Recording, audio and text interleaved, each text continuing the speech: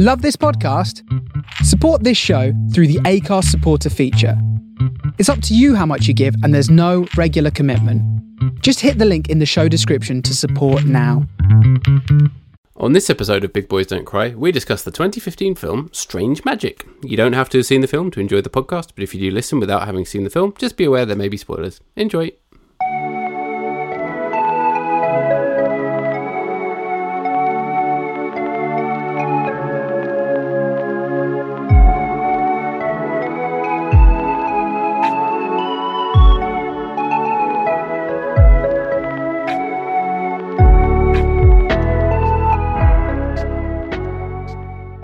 Hello there. I've done it again. I've brought up my cup of peppermint tea and the tea bag's still in it, and I've got no spoon or receptacle to dump it in, so I'm just going to have to drink it with the tea bag in, which I feel is really quite beastly behaviour. That's very uncouth. It's the kind of thing that a bog king would do. I was hoping you'd say that. Not because you're calling me a bog king, of course. I was thinking of a way to start off this episode with a song, as we often do, but I was spoilt for choice because this week's movie is just fucking songs. I was going to say, we're talking about a musical this week. I really thought you were going to take one of those songs and make it into something great, but no, I feel like neither of us has had the energy to do that for quite a while, which is typical of this sort of year-end slump, isn't it? There's too many. That's the thing. Too many to choose from. There are too many songs to choose from in this awful film. I don't know if you want to jump straight into it or if you've got any preamble you want to go through today. The only other thing I want to talk about was Ridley Scott and Napoleon. So, yeah, I'm very excited about this movie that everyone seems to hate. Yeah, everyone seems to hate before it's even come out. Give Joaquin Phoenix a chance.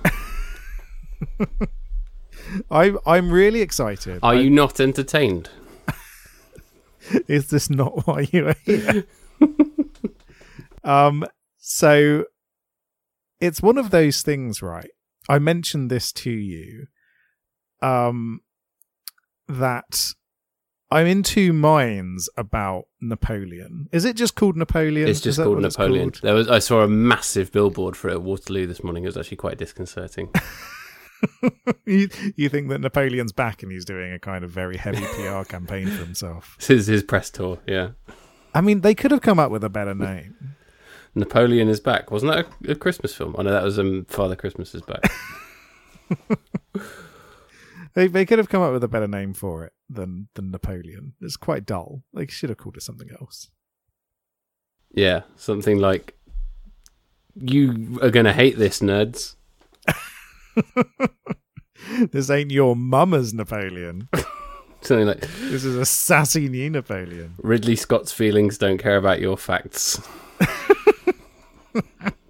It's basically, yeah, people are already starting to point out the historical flaws in it, such as that he didn't actually point his cannons at the pyramids in Egypt or whatever, and Ridley Scott's basically gone on record and said he doesn't care, and I actually really respect him for that. He said, look, we needed a way to signify that he was in Egypt. You nerds are going to pick this apart, whatever I do, so look, I'm just making a fun film. If you don't like it, I'm however old I am. I haven't got time for this anymore. I don't care. I'm making the film I'm making, and here it is.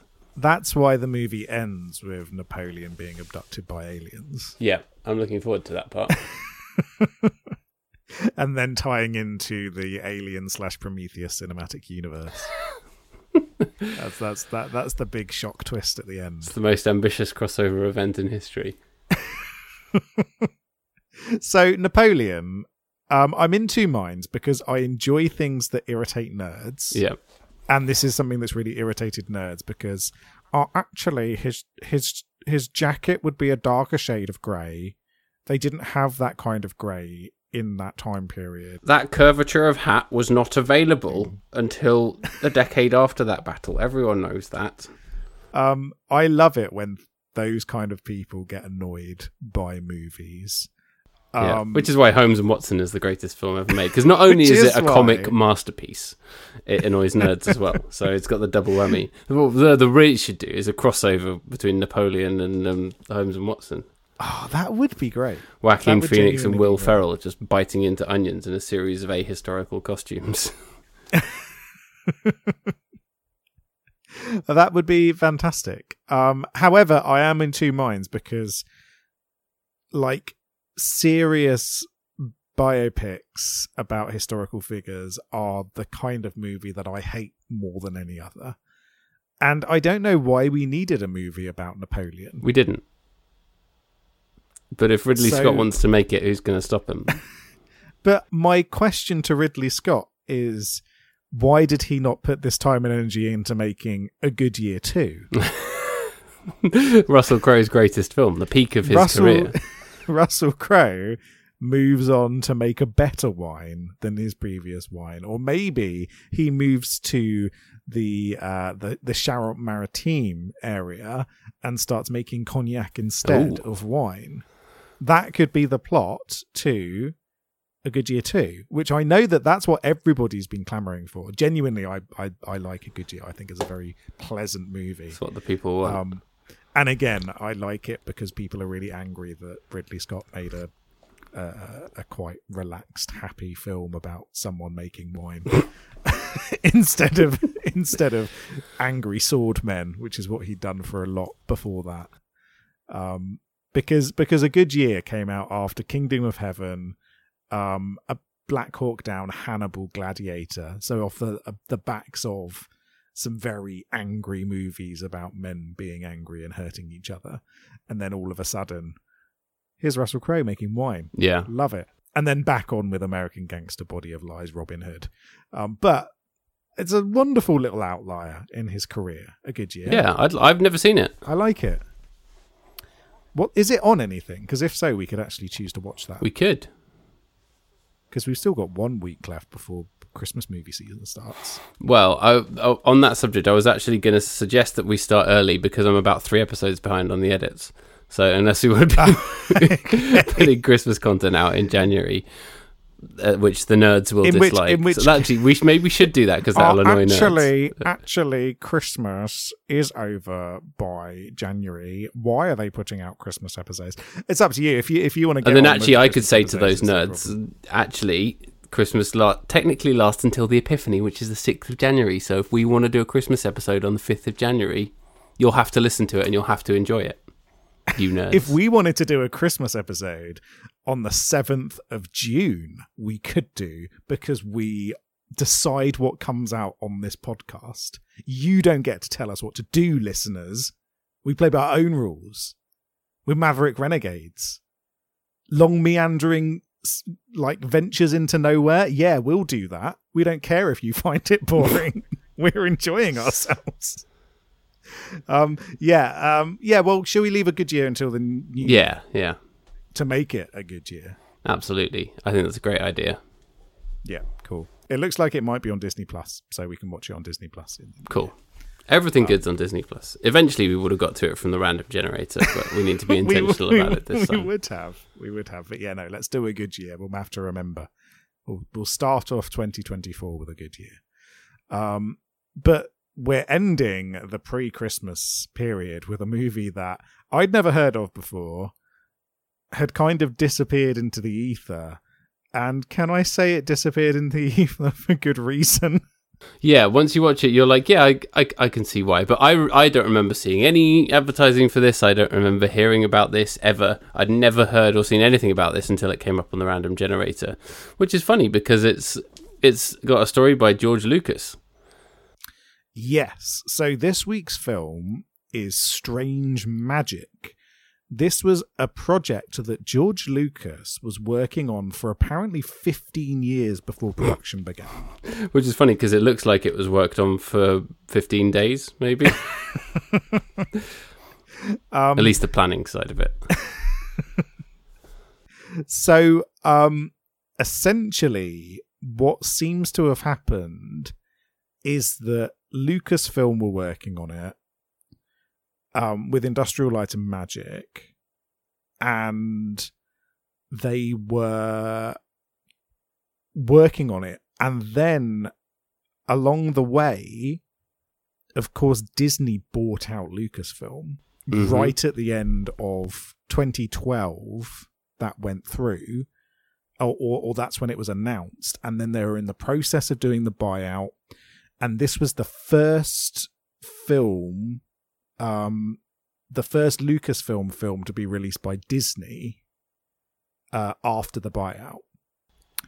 I think. Oh yeah. So was this released then before The Force Awakens? So I guess it must have been.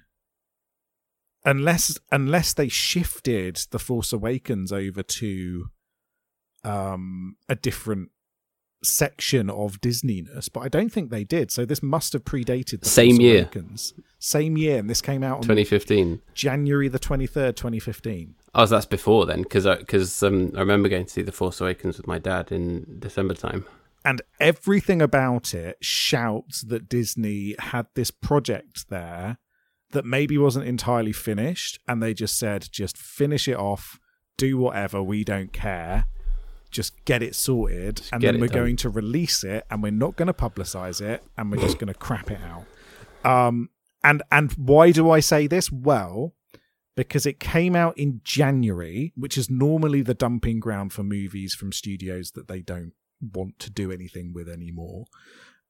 It was released on Touchstone. That's very Pictures. unfair to Holmes and Watson, which I'm pretty sure came out in January. Nowadays, what they probably would have done is use it as a tax write-off, which is what Warner Brothers have been doing with millions of projects. I don't know if you've seen this. No. It's absolutely atrocious. They've got these finished products, and they've realised that they can get a better tax write-off for confirmed money than run the risk of releasing these things. So right. They have. Can I just correct myself? Holmes and Watson came out on Christmas Day 2018. What? Do you think anyone went to see it on Christmas Day? I wish I had gone to go and see it on Christmas Day. How great would your Christmas have been if you're like, right, I'm full of turkey, stuffed with stuffing. Let's go to the cinema and watch Holmes and Watson. Perfect Christmas. That actually is the perfect Christmas film. I might watch it on Christmas Day if I can get away from other people. Go and sit there and watch Holmes and Watson on Christmas Sorry, Day. family. I don't want to play Monopoly. I don't want to sit around and, yeah. Well, look, what are you going to do? Are you going to watch the Queen's speech, or are you going to watch Holmes and Watson? Boring. Are you going to watch it's the King's speech, of course, now. Oh, are you going to watch Queen's Head. Chucky 3 talking about stuff, or are you going to watch a man eat a raw onion like an apple? And urinate in the street. You've got two choices there. Nothing else. What are you going to go for? We all know what the real answer is. But yes, January is often the dumping ground for projects. Right. Apart from, like I said, Warner Brothers have gotten into this trend of just not releasing things and thinking, oh, I can get a tax write-off, which is really annoying people. So much so that the last one they were going to do this with, they're now sorting out a way for another distributor to release the film. So I think they might have realised that people are very, very angry with this, not least the creators of these projects, who the distributor has decided, you know what, we'd rather just have some money and a tax write-off than release this thing that you've worked really hard on. Yeah, you put all your heart and soul into a massive creative project, and then it turns out it's like a line on an accountant's spreadsheet. Yeah, because Warner Brothers are actually an awful, awful company. Let's just put that out there. Every single wing of Warner Brothers, everything they do is vile in terms of putting profits over people, in terms of putting profits over creativity. They are awful company. And we hate them. I'm speaking for you as well, Paddy, here, by the way. Feel free to speak for me. Yeah. Their video game section as well, their video game division, also known for several of the worst practices. They have a video game division. Studios. They release a lot of stuff. That just surely that just makes the like horrible film tie-in games, or do they make no? Original They do. games as well? They do original stuff as well. I had no idea. Yeah, no, they're bad. They do lots of shady shit, basically. You know me, I don't know about that. I only play Metroidvanias from indie studios, so I don't know about any of that stuff. That's all right. That's probably the best to know as little as possible. One of my favorite things. So they've been making games under Warner Brothers Games since 2005, but even before that they had other things going on. Who else was going to make all those awful Harry Potter games back in the day? Well, exactly. My favorite thing that they did, and and this is amongst other things. Is of course Warner Brothers do have a lot of rights holding for Lord of the Rings. And one of the interesting projects that was worked on was what was it called? There was a sort of spin-off game where you played as a ranger in the Lord of the Rings universe who was kind of like a spirit. At the same time, some kind of weird magic shit happened, as it does in Lord of the Rings. Right. And they had this the really interesting... and the developers had this really interesting mechanic in the game where if you died, the person who killed you became like a nemesis, and they called it the nemesis system. So when you went back to fight them again, they'd have like buffs to certain stats, or they'd have like additional power-ups. And it was a really ingenious way of developing that. And people at the time thought like, oh, this is really interesting. People could take that kind of structure, and you could imagine it sort of being used in a racing game where if you crash with someone, that driver is more aggressive with you in future races or things like that. You could do something really interesting with that, or thinking about other sort of games like fighting games, anything really, where you'd come up against an opponent again or another character again. But no one's been able to work with it because Warner Brothers slapped a patent on that system. Okay. That sounds which like... you should not be able to patent. Something like that. That's how they say out of Dark Souls, doesn't it? Yeah, like Dark Souls would be a perfect example of it, when you're fighting a boss over and over again, and then because of that, it's something slightly different each time. You could really build on it. And of course, they released Hogwarts Legacy as well, so fuck them. Which has now come to the Switch, finally. I imagine it plays like absolute dog shit on the Switch. I'm sure it does, and I hope it does, so that the people playing it have a bad experience, because fuck that game. Yeah, fuck that game. But another recent thing, sorry, this is the video game podcast now. Lots of people are grumpy because Hogwarts Legacy didn't get any Game of the Year. Oh, I saw that, yeah. Nominations. Why would it? It's not one of the best games of the year. Why would it get Game of the Year nominations?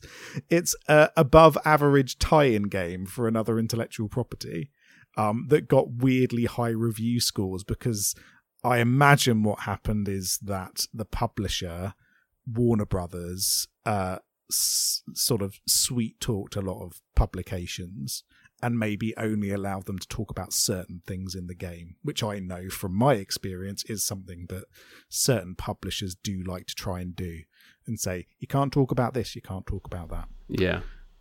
Which I imagine might have happened in this case, because according to the people who actually played it, it wasn't very good, and everyone forgot about it about a week after it came out. So that's why it didn't get any Game of the Year nominations, because it was not great. And you know what else wasn't great? This week's movie. Yeah. We need to get back onto it after that rant that I've just got on. It wasn't great, was it? It's a musical. No. It's an animated musical shitpiece. It's a shitpiece, isn't it? It is. Well, it's sort of a shitpiece, but it also feels quite slapdash. I think this is just my gut instinct, is that they had to rush things out, and actually maybe they should have given it more time. Yeah, but I feel like the ambition was there, at least early on in the project. It wasn't conceived from a place of craven cynicism, was it?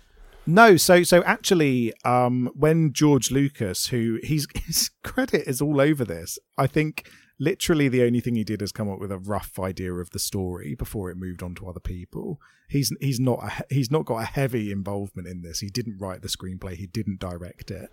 No, it says story by George Lucas. Yeah. And actually, when he first thought about it, he wanted to make an equivalent film to Star Wars for his 3 daughters. That's where it came from. Yeah, that is a good aim, isn't it? Yeah, creating something that, because Star Wars did shift, although lots of girls enjoyed Star Wars and they were growing up as well, it has shifted into a very sort of male area, Star Wars. Yeah. Only male people care that Palpatine had sex. I'm convinced that no woman has ever seen The Last Jedi. No, I'm sorry, what was the bad one? Oh, the Rise of Skywalker. Yeah, no woman has ever seen that film. The Rutting of Palpatine. Yeah, that's the one. So it comes from a positive place, and but it is it's a very bad film. And the idea behind it was sort of vaguely based on A Midsummer Night's Dream, but very loosely. Yeah. There's a fairy kingdom and a goblin kingdom, basically. And there's a dividing line of primroses between the two, and they never cross the line. So you can see here where the sort of Midsummer Night's Dream bit comes in, where you've got these two magical kingdoms, and because it is a sort of romantic movie, obviously there's some love interest involved between these two magical. There is, yeah, and there's elves and fairies and stuff, and that's all you really need to know about the setting, isn't there? But I feel like, from what I've read about it, it seems like the choice of songs that George Lucas might have had a hand in that as well. Okay, and I will hold that against him, because it is incredibly overbearing. If you thought the Chipmunks movies were bad for just shoving songs everywhere, you should go and watch Strange Magic, because literally, I think within the first 15 minutes, you've had about 4 or 5 songs. I've been annoying my wife, by the way, with the Chipmunks Christmas song, which I've really come round to since watching those films. I actually really like that song, and it's now part of my Christmas rotation. But she's started listening to Christmas music, which I'm sure nerds think is sacrilege in November. But do you know how Spotify has a jam function? Oh, yeah. And you can, if you're listening to it on the same Bluetooth speaker, you can join and, control the playlist. And she doesn't seem to yet have twigged that I'm joining her jam. She's put on, a playlist of Christmas songs, and it keeps coming up with that one and Dominic the Donkey and, all the ones that she hates. And then she goes, why has it gone onto this again? And a drop in the occasional entry of The Gladiators by Julius Fuchik, but only not so often as to arouse suspicion that I'm just doing it. There's some kind of weird glitch with the algorithm. Yeah. That's wonderful. I think she's about to write to Spotify's customer services about it. So I'm going to have to reveal the cons soon. Why do you keep playing the Chipmunks and Fuchik at me? Yeah. Chipmunks songs, very, very annoying, but I've come around to the Christmas one. So, was this more annoying than Alvin and the Chipmunks? I don't know. Not as annoying. I mean, we had to watch 4 of those. So yeah, it wasn't as annoying as Alvin and the Chipmunks, mainly because the sass factor in Alvin and the Chipmunks was incredibly annoying, and this isn't a sassy movie. No, it's very unsassy. It thinks it's sassier than it is, doesn't it? Yeah, but instead it's kind of just dawdling. One thing I will say is that they got an amazing cast. Yeah. You've got Alan Cumming, Evan Rachel Wood.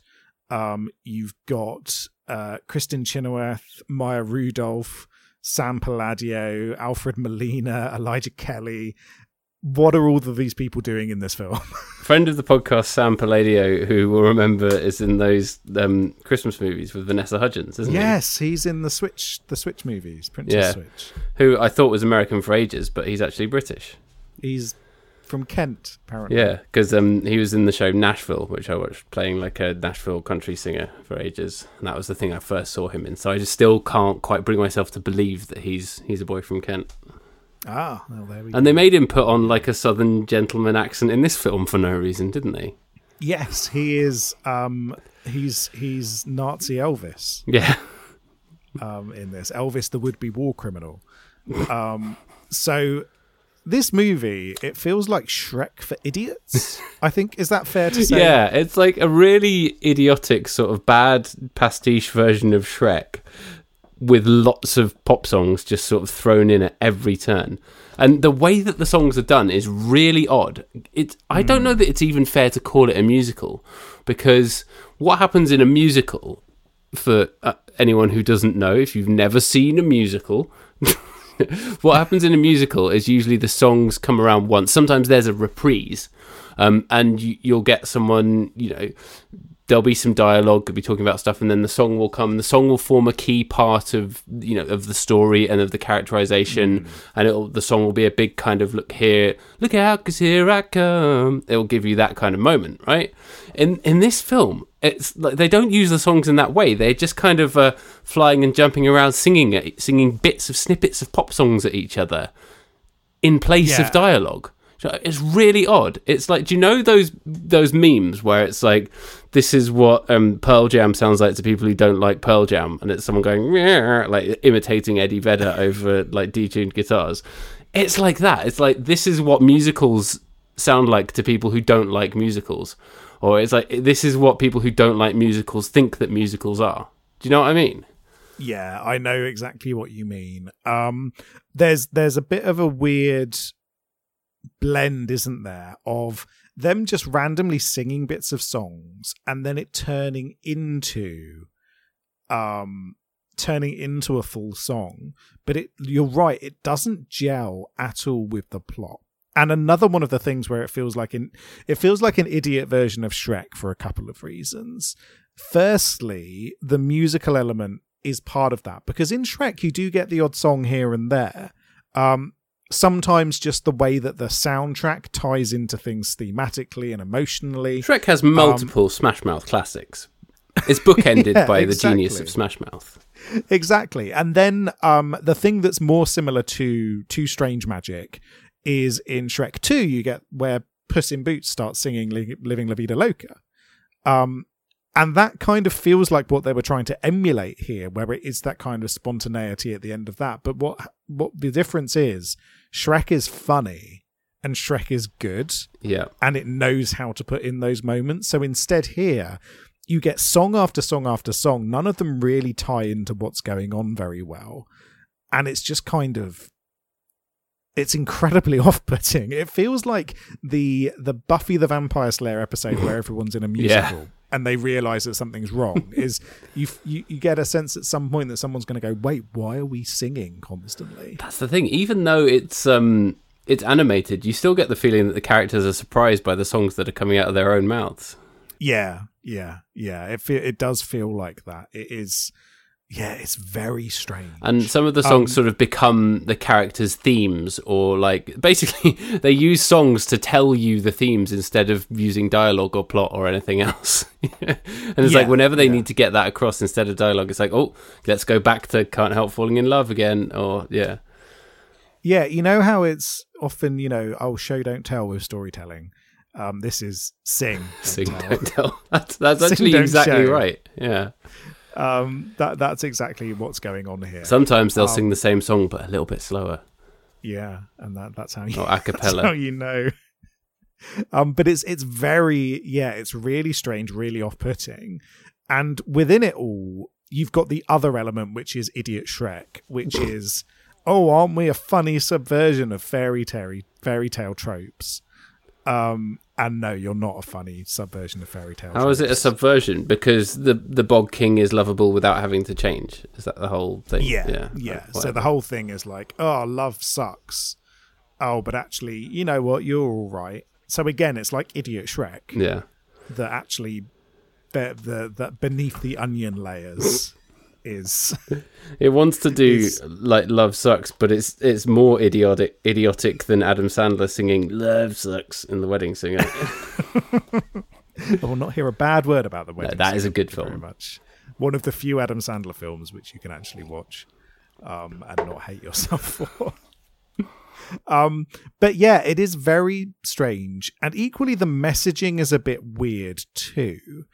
So the core message is fine. It's, you know what, whether you're a weird oval-headed freak fairy who's meant to look attractive, or whether you're a grotesque goblin creature, he's a sort of flying ent, isn't he? Yeah. You can love who you want, and looks don't matter, and perception, your misconceptions around people can be deceiving, because actually how you perceive someone at first isn't necessarily true. And so all of those kind of things are fine messaging, and actually better messaging than some of the other movies around in terms of that kind of thing. Yeah. Like some Disney movies are quite bad for that, whereas this actually, you know what, yeah, you can be a weird, gross Bog King, and it never tries to make the Bog King out to be handsome. No, I don't think it's hateful or problematic or toxic or anything. The one thing I would say that is problematic is the worst character in the film, Sunny, the elf. Oh yeah, who's annoying. incredibly irritating character. He loves the sister. I've forgotten the name of the sister. Dawn. So we've got two. It's like Frozen. You've got two sisters. One of them has these heavily romantic ideals, and the other doesn't. Yeah. The one with the heavily romantic ideals, there's a creepy, basically Ducky from Pretty in Pink, but an elf. This is essentially an animated jukebox musical shit piece version of Pretty in Pink. Yeah, that's exactly what it is. Bog King is the Chad. And Sunny is the cuck. The Chad Bog King versus the Virgin Sunny. Virgin Sunny the elf, yes. But basically, he's the reason why everything goes wrong in this movie, because he wants to go get a love potion to go and make Dawn fall in love with him, which is bad for various reasons. And you expect it from creepy bad Elvis green armored man. But you don't expect it from him because he's supposed to be a nice guy. And he is. He's the stereotypical "why don't girls fancy me? I'm such a nice guy." And so you expect it from the evil Elvis fairy, who also wants the love potion to get the other sister to fall in love with him. Who, by the way, I did think was a good voice performance from Sam Palladio, and I thought the way they animated his character to be evil and irritating was actually quite good. Yeah, he has big. Oh, what's his face? Big again, Shrek, big handsome prince Lord from the Farquaad. second Shrek movie. It's the second Shrek movie, isn't it, with the handsome prince in? Oh yeah, who's like narcissistic. It's very similar to that, and it's actually done quite well. I don't mean that as to discredit this film. And there's also a moment early on where he's riding this armored squirrel. And it's like a squirrel in like green armor, and it's amazing. Like this armored squirrel is as good as like any of the versions of the armored bears from his Dark Materials, right? And I was like, I want a movie about that armored squirrel and his adventures. And then that squirrel was never shown again. Yeah, there's all of these weird little snippets of things where you're like, I'd like to know more about what's going on with that. And you just don't, because it's got to focus on stuff that's less interesting. But going back to the cuck, going back to Sunny. All would be well and good if he realised the error of his ways and was like, oh, I shouldn't have done that, and I will be happy with my platonic friendship. But no, they've got to get together at the end. Yeah. And it's just like, no, that's wrong. He's a creep. Turns out she does love him, of course, because that's convenient. Yeah, and it's just like, why did you put that in? Fuck Sunny the Elf. He should have been thrown in jail. He's a nasty piece of work. He should be in jail. He kind of causes all of the mess, really. Yeah, he causes all the problems. Really, the fascist Elvis, he kind of just uses the situation that Sunny is going to create. The whole love potion thing is the elf's idea, and he did need to free the Sugar Plum Fairy from the Bog King's grasp or whatever. But like, he wouldn't. He was in it for himself, wasn't he? Yeah, he's a dickhead, basically, is what I'm saying. Fuck you, Sunny the Elf, worst character in cinema ever. We hate you, Sunny. Sunny the Elf and Hardin Scott would get along well. Oh, they would. They'd have a sort of a sort of dominant and submissive friendship going on, wouldn't they? Yeah. Hardin Scott's like, do me another whiskey. And Sunny's like, all right, boss, I'll get you a whiskey. Oh. Please help me, boss. None of the girls like me. He's like, can you help me get a girlfriend? Fuck off. They don't like me no either. Problem. I can get any chick I want apart from the one that I really want. I'm going to go fuck your girl because I'm Hardin Scott. This is like a really bad Odd Couple sitcom of them, living in an apartment in Seattle. Particularly if it is... Hey, baby, I hear the elves are calling. Particularly if we did have horrible CGI Sunny and real life Hardin Scott. Oh, in a sort of Who Framed Roger Rabbit type situation. Yeah. Who Framed Roger Rabbit? A Pete's Dragon type thing. Yeah. With the two worst characters in cinematic history together. I really hated Sunny. From the word go, I was like, oh, this guy's a piece of shit, isn't he? Yeah. And my piece of shit radar was not off. He's a dickhead, and I hate him. And whoever was involved in giving him a redemption in this story, I hate you especially. He also just seemed to endlessly sing Three Little Birds by Bob Marley instead of actually doing any characterization or plot. Yes. And I really respect Bob Marley and as an artist and his legacy, but I fucking hate that song. I don't hate that song, but I did hate how that refrain kept coming up time and time again. Yeah. The only refrain that works is a little bit of a plot overview. So our least favorite elf cuck gets the love potion. It's not really a potion; it's more like a dust. And then he's going to blow it in the face of the woman that he wants to fall in love with him. Like a bad fart. But then a cheeky little imp fella steals it and drops it around everywhere. And the love potion ends up going in her face, but she sees the Bog King, and then Dawn gets taken away because the Bog King's like, oh shit, we need to deal with this and sort this shit out, basically. Bog King, very efficient leader, actually. Yeah. Knows that there's going to be a situation here and wants to get it resolved. I like the Bog King. He's decisive, you can't knock it. Yeah. But basically then you get this return refrain from Dawn when she's in love with the Bog King, where she keeps singing, I've forgotten what the song is, the Honey Bun Sugar song. Pie, Honey Bun. Sugar Pie, Honey Bun. It's one of those actually, annoying songs that boomers will dance to at a wedding, isn't it?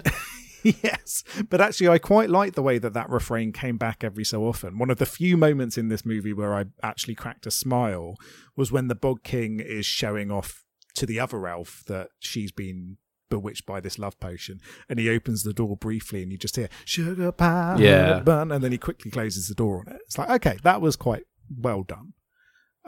So not all of those refrains are bad, but a lot of them are. I wouldn't say this film was without humour. Like, there were bits that made me chuckle. But... I liked the Bog King's mum constantly trying to get him a girlfriend. Yeah. That was nice. He has his two bumbling oaf apprentices, who kind of feel like the two demons in the Hercules Disney movie. Yeah, Pain and Panic. Got that kind of thing going on. They were fine. And when they use Bad Romance as like a military Julius Fuchik style march, that made me laugh quite a lot. I was going to say that was probably the best song in Julius it. Fuchik. Yeah. The one thing that I really hated about this film, though, is the faces of all of the fairies, the supposedly good-looking faction, the superficially good-looking faction. They all look like the ants from Ants. Oh, yeah. Weird, gross oval faces. Pointy chins, yeah. Yeah, with pointy chins. Not a fan of it. Oh, yeah. Not a fan of whoever made that decision. The animation, it wasn't bad, though, was it? There were bits where it was quite beautiful. The scenery, I think some of the animators did put a lot of work into this. But yeah, the people were a bit weird. I'd say it's probably still potentially a cut above a lot of DreamWorks stuff, but it's... Yeah, I'd say it's not bad. It's not... The Bog King, I thought, was actually really well animated. Yeah, the animation isn't bad, and that's kind of what you expect from... Industrial Light and Magic and Lucasfilm. They know what they're doing with this kind of stuff. So actually, for a movie from 2015, it actually doesn't look that bad. The issues are with the character design rather than the animation. Yeah, and the animation, actually, whoever was involved in doing the animating did a good job, particularly given that I assume Disney put you under a load of pressure towards the end to get something out the door. Yeah, to just guff it out. One thing that annoyed me is that one of my favourite Doors songs plays, but they don't actually go into it properly. Although maybe that's probably a blessing that I didn't have to hear some fucking squirrel singing People Are Strange. You're telling me you wouldn't have loved an armoured squirrel singing People Are Strange?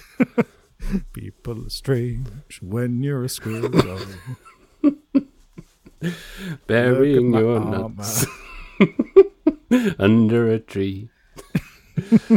That's the film we should have got. Yeah, that's what we should have had an entire thing about the armored squirrel. Where's our Redwall movie? Oh man, funnily enough, I was reading about Brian Jacks this week. I didn't even realise he was from Liverpool. He's like one of the most famous guys from Scousers ever. And that part of the reason he got successful was the guy who was the Beatles' English teacher also was his English teacher and took his work and showed it to a bunch of publishers. And Redwall wasn't published until he was in his 40s or something. Oh, okay. So, I remember enjoying Chad, Redwall Brian Jacks. when I was a little. Me too. No, there's a new Netflix series coming, isn't there? Oh, is there? I think so. There was a cartoon back in the day. Apparently, Brian Jacks hated video games, but you can't hold that against him. So, like, apparently they wanted to make a Redwall game, and he didn't allow it. Yeah, they eventually made one after he died. I reviewed it, and it was terrible. Oh no. Yeah. Okay, well, this is when I get into game development. I'm going to make the Redwall Metroidvania unofficial fan game. It doesn't suit a Metroidvania. No, I'm just going to hack Castlevania Portrait of Ruin and make them all mice, and that's going to be it. But Redwall's not Metroidvania-y. There's too much time spent sitting around eating food. That's my main memory of Redwall. No, I was reading a thing saying that, because he grew up with rationing, like he was really obsessed with writing massive long tables with feasts on in all of his books, which I just love. Right, okay. The Redwall games... The Lost Legends of Redwall. I remember I had it to review, and it was awful. Truly, that's a shame. Really glitchy and unenjoyable. So if you are a fan of Redwall at all, don't play the video games. Don't give them any money, particularly if he didn't want a game to be released. Yeah. It looks like... Okay, no, they are working on a film, but it seems to be stuck in a bit of development hell. Oh, that's a shame. Netflix has the rights, and they are working on it, apparently. Okay. I think what would be good is they could do it in that creepy animated style that you hate, that they're doing the new Pokemon TV show in. After watching the trailer, I've come around to it. I actually think it looks really good and like the kind of thing that my son's going to enjoy. So, although I'm oddly, really excited. It's a PG. How could Pokemon Concierge be a PG? It's like all Pokemon chilling in a hotel. The only series that's a U is Pokemon Journeys, and we watched the first 2 episodes this weekend. He absolutely loved it. Oh, amazing. Yeah, but all the others are PG. The reason that this one's a PG is that Psyduck drops the F-bomb several times. Yeah, Dragonite flies down and just flicks a V sign at the camera. But no, I've come around to it. I find that kind of, it's like stop motion, and then some of them are like knitted. What's the word? At first I was like, this is really uncanny and weird, but I've come around to it. I'm actually looking forward to it now. Yeah, I'm excited. I think it looks lovely, and it looks really nice and relaxing. And I love Pokemon, and it's got Psyduck, who's one of my favorite Pokemon. Yeah. So yeah, but I don't want to see that style applied to armored mice. Thank you. I do. I think it would be great. I'd love it. Yeah. No. Apparently, the Patrick McHale, who's the creator of Over the Garden Wall, was working on the script, but he's been booted off the project. Oh, and I never watched Over the Garden Wall, but some of my friends in the lo-fi community worked on a lo-fi mix of the music from it that was really good. So I'm sort of vaguely interested in watching that at some point. But right, okay. Did you ever see it? No, it was a bit after my time to be watching it. Yeah. Because when was it? It was like this is 2000s? Like mid 2010s. Yeah. Yeah, it was the 2000s, wasn't it, or 2010 or something? Yeah. So yeah, it was a bit after my time to be really into that kind of stuff. But I should watch it at some point, because again, I heard good things. Yeah. But yeah, that and the animation style of it looks really good. So if that's the kind of style they're going for with Redwall, then I'm very down with that. Let's just talk about Redwall instead of Strange Magic. Cause, what else is there to say about Strange Magic? To be perfectly honest, the director has had a really interesting career. So a guy called Gary Rydstrom, or Rydstrom, I'm not sure how to pronounce it. I thought it was Rydstrom, but Gary, I know you listen every week. Please write in and correct us. He has 7 Oscars. Wow. For his work in sound. So he has an incredible background in sound for all sorts of movies, revolutionary in sound design in films. So he was nominated for the sound mixing on The Phantom Menace. And whatever you think of The Phantom Menace, go and listen to Duel of the Fates. That is one of the greatest pieces of film music ever written. And the mixing of it is perfect. Yeah, keep doing that while I'm talking. But yeah, put your headphones on. Exactly, that's exactly it. I mean, it's partly the dynamics of the way that it's written, but as a music production nerd, it's mixed phenomenally to bring out the best of that dynamic, and it's so good. Really great. Duel of the Fates is fantastic. Really, really good. So he has won Best Sound or Best Sound Editing for Terminator 2 Judgment Day. He won 2 Oscars for that. Best Sound for Jurassic Park, Best Sound Effects Editing for Jurassic Park, Best Sound for Titanic, Best Sound for Saving Private Ryan, and Best Sound Effects Editing for Saving Private Ryan. So this guy is a sound effects genius, a sound genius. Worked on all sorts of incredible movies with that perspective on it. But then, really, I'm not sure he's ever sort of made anything in terms of a directorial thing that's been particularly prominent. He directed some short films for Toy Story, for Pixar. So he did a Hawaiian Vacation Toy Story. Oh yeah, I've seen that thing, and he did another direction thing for them earlier as well. He's also served as English language director on a bunch of Studio Ghibli films. Well, there you go. Well, there we go. But this is like the only full cinematic movie that he's done. And I would be intrigued to see him try something else. Because he clearly has talent. Absolutely. And I think there is some skill in this film. The issue with this film is the plot is bad. There's too much music. Yeah. But this guy clearly knows movies inside and out. I would like to see him have another crack at it. Yeah, give him Redwall, honestly. If he wants to do that, I'm totally up for that. I should have Redwall. No, obviously. Netflix should sign the rights over to Big Boys Productions. Yeah, we should make the decisions here. And we should make it in-house. But yeah, no, I think, there is a talented filmmaker here.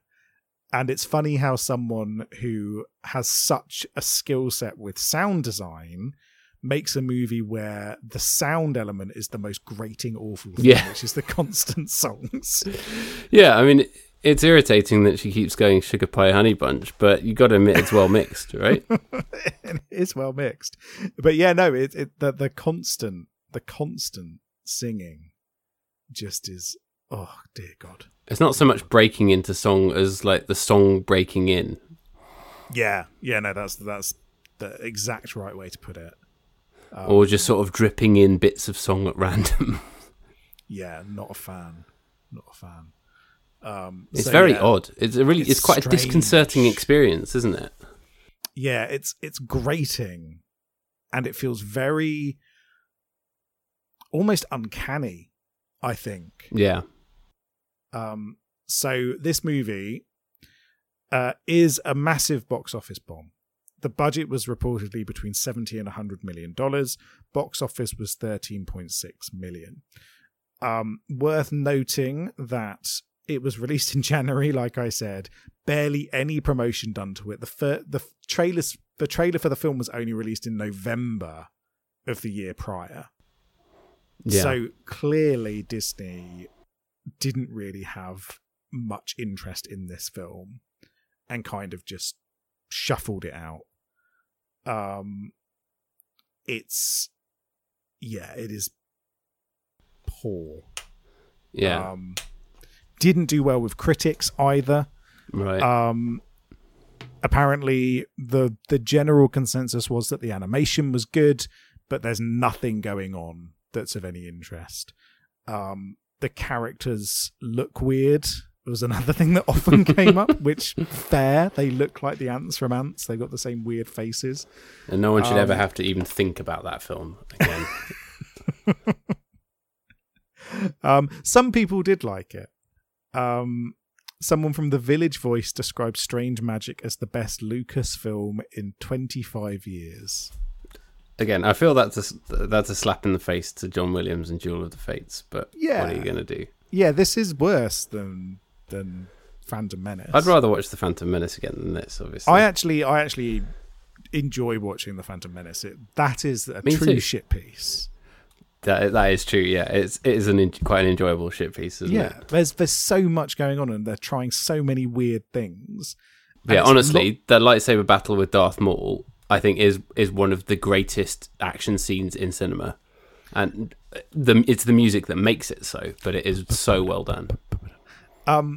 But I think it is a far more enjoyable movie than the other Star Wars prequels because they take themselves so seriously. And there's all of this other stuff going on. Whereas at least with The Phantom Menace, it's just nonsense.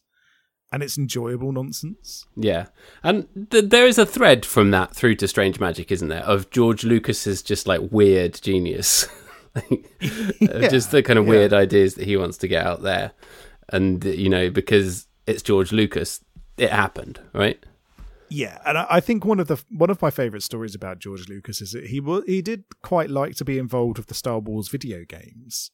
And one of the games that he was working on, you were playing as the main character you play as an evil apprentice of Darth Vader. And from what I remember, this might be another game. It might not be this one, but I think it is this game. He wanted your character's name to be Darth Icky. Darth Icky listening to jizz music. And eventually they were like, no, we're not doing that, George. But that was one of his things that you wanted to see from the character. I think I've talked about this before, but Peter Serafinowicz told the story on a podcast of how he did the voice of Darth Maul, and it was like the biggest thing in his whole career because he loved Star Wars so much, and it was like the new Star Wars, and that George Lucas came down to the voice recording when he was in there, and he's like never been so starstruck in his whole life, and like absolutely shitting himself because George Lucas is there, and he does the voice and like does some bits, and then like asks George Lucas if he wants to do anything, and George Lucas says, "Just make him evil." And then that was it. That's beautiful. Which just like that kind of sums it all up, doesn't it? Like that George Lucas obviously has done some amazing stuff, and like obviously is a genius who could do the most complex stuff, but if he wants it that way, then these are the kind of films that we get, and I think the world is a better place for that. Yeah, he's an interesting guy, and I don't think it's possible to dislike George Lucas. Do you remember the hatred that people had for George Lucas after the Star Wars prequels? Yeah. It was just absolutely pathetic. All of these people being like, "Meh, he ruined my movies." Yeah, no, he didn't. Grow up. What really ruined them was The Rise of Skywalker. Yeah, what really ruined them was Palpatine having sex. was rutting Palpatine. Yeah. But yeah, no, people hated on him so much, and actually he's a good-natured guy who struck gold with Star Wars, but has worked on other really interesting things over the years. Yeah. And of which Strange Magic is not among them. No. I have to say, the montage with the Bog King and her when they're singing the song Strange Magic, there's actually quite a nice montage. I thought that was pretty, in many ways, the centre of the film. A montage of them talking about being outcasts and not feeling, like they fit in or whatever. That I thought actually worked really well. But it's a shame about the rest of the film. Yeah, it is a shame about the rest of the movie. There's something in here which could be good. It's just a shame that nothing else has come of it. I don't know what he's doing now, George Lucas. He's probably just chilling. I mean, he does loads of sort of like charity things, doesn't he? Yeah. So maybe he's just doing that now that he's got all of the... He gave away a lot of the Star Wars money to charity, didn't he? He did, yeah. I mean, he's nearly 80, so he's earned his retirement.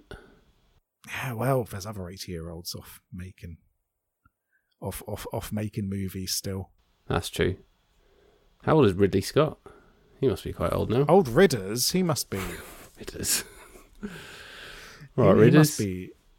He must be getting... Oh, he's 85. Yeah, exactly. He's earned the right to just tell all the nerds to get fucked, hasn't he? He truly has. And like, as much as I dislike the recent the recent Alien movies that Ridley Scott's made, he's got the right to do whatever the fuck he wants now. He's Ridley fucking Scott. He brought us Blade Runner. He brought us Alien.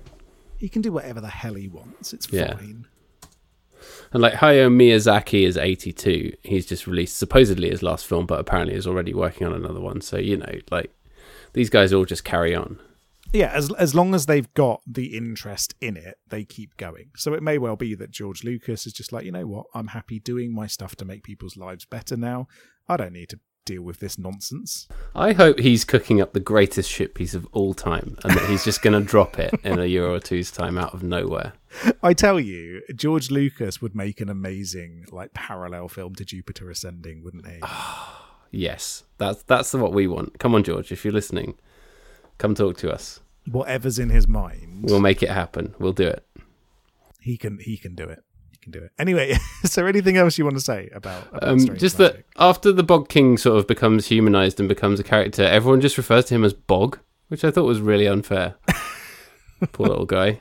Yeah, he doesn't turn around at any point and be like, my name's Clive. Which I thought would be a nice moment. Yeah. And then at the end, like in the absence of plot or characterization, they just sing Wild Thing, which is also a terrible song. Yeah, Wild Thing is a bad song, actually. I'm not a fan of that. Yeah, so it ends in a really awful way.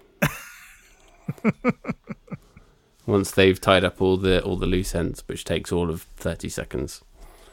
Yeah, what loose ends? Well, Sonny the Cuck has to find out that she does love him, and then her and the Bog King need to profess their love for each other, and that's kind of it, isn't it? And evil Elvis falls in love with a... Is it a fly? He's snogging a fly at the end. Something like that, yeah. I have a bit of trivia for you. Okay. So the Bog King's design was based on a praying mantis and a cockroach. Okay. The Fairy King is modelled after George Lucas, which I did notice actually. when watching okay. it. He looks a bit George Lucasy. Yeah, yeah. And so, yeah, and equally, both the sisters were meant to have long brown hair. But apparently to save on animation costs, they changed to one having brown hair and one having blonde hair. Right.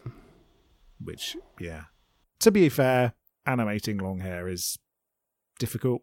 It's hard work, So, yeah. Fair play. Should have made all of them cockroach mantis people. Then you wouldn't have had to do any hair whatsoever. Would it have made much difference? Probably not. So how are we going to rate Strange Magic? Oh, let's see. How many inconsequential, irritating songs are you shoving into a 10-minute window? Just little bits of them. Yeah. Not that you're not going to get the whole song. 8 out of a possible 20, I'm going to say. I don't think it's necessarily even halfway there, but there is a sort of weird charm to it, and it's an interesting experience, and I'm glad that it exists. You know, like, I'm not going to say this is a terrible film that should have been made. It is a shit piece. It's weird. It's sort of strange, a weird car crash of a film, but yeah. What do you think? I can't go that high for a film that is this insufferably irritating. So that is a musical. I'm gonna go with 6 for this one. That's fair. There's a nice heart to it, but apart from that, it is very hard to watch because it is so annoying. Sugar pie, honey bun. All we can do is look forward to George Lucas's Red Wall. Yes. Oh, you know what? I bet he'd make an amazing Red Wall. It would be incredible. Yeah. Go on, give it to George. He'd know what to do with it. Come on, George. So are we starting with the Christmas movie? I think we should, yeah, just because I'm so behind on editing. So what's going to be our first one then? Have you? We got haven't really even discussed it, have we? No. Are there any classic ones that we haven't watched? You now have to sit through 5 minutes of us googling Christmas movies. Christmas movies list. Tell you what, I'm going to Disney Plus and searching for Christmas and seeing what comes up. Okay. Top picks for you. Top picks for me, according to Google. Jingle All the Way, Scrooged, The Horrible Zemeckis Christmas Carol, Batman Returns, and Just Friends. Batman Returns is a perfect Christmas movie. Do you want to? It's been a while since we did a horrible Robert Zemeckis. I don't know if I can bring myself to watch that. Can you not? Okay. What else have we not done?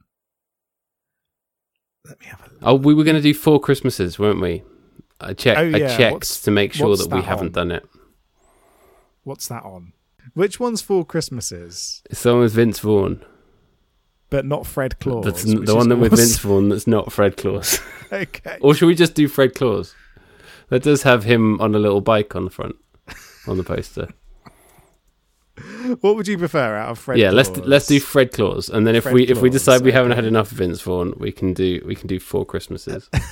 Has Vince Vaughn been in enough Christmas movies for us to do an entire Christmas with Vince Vaughn section?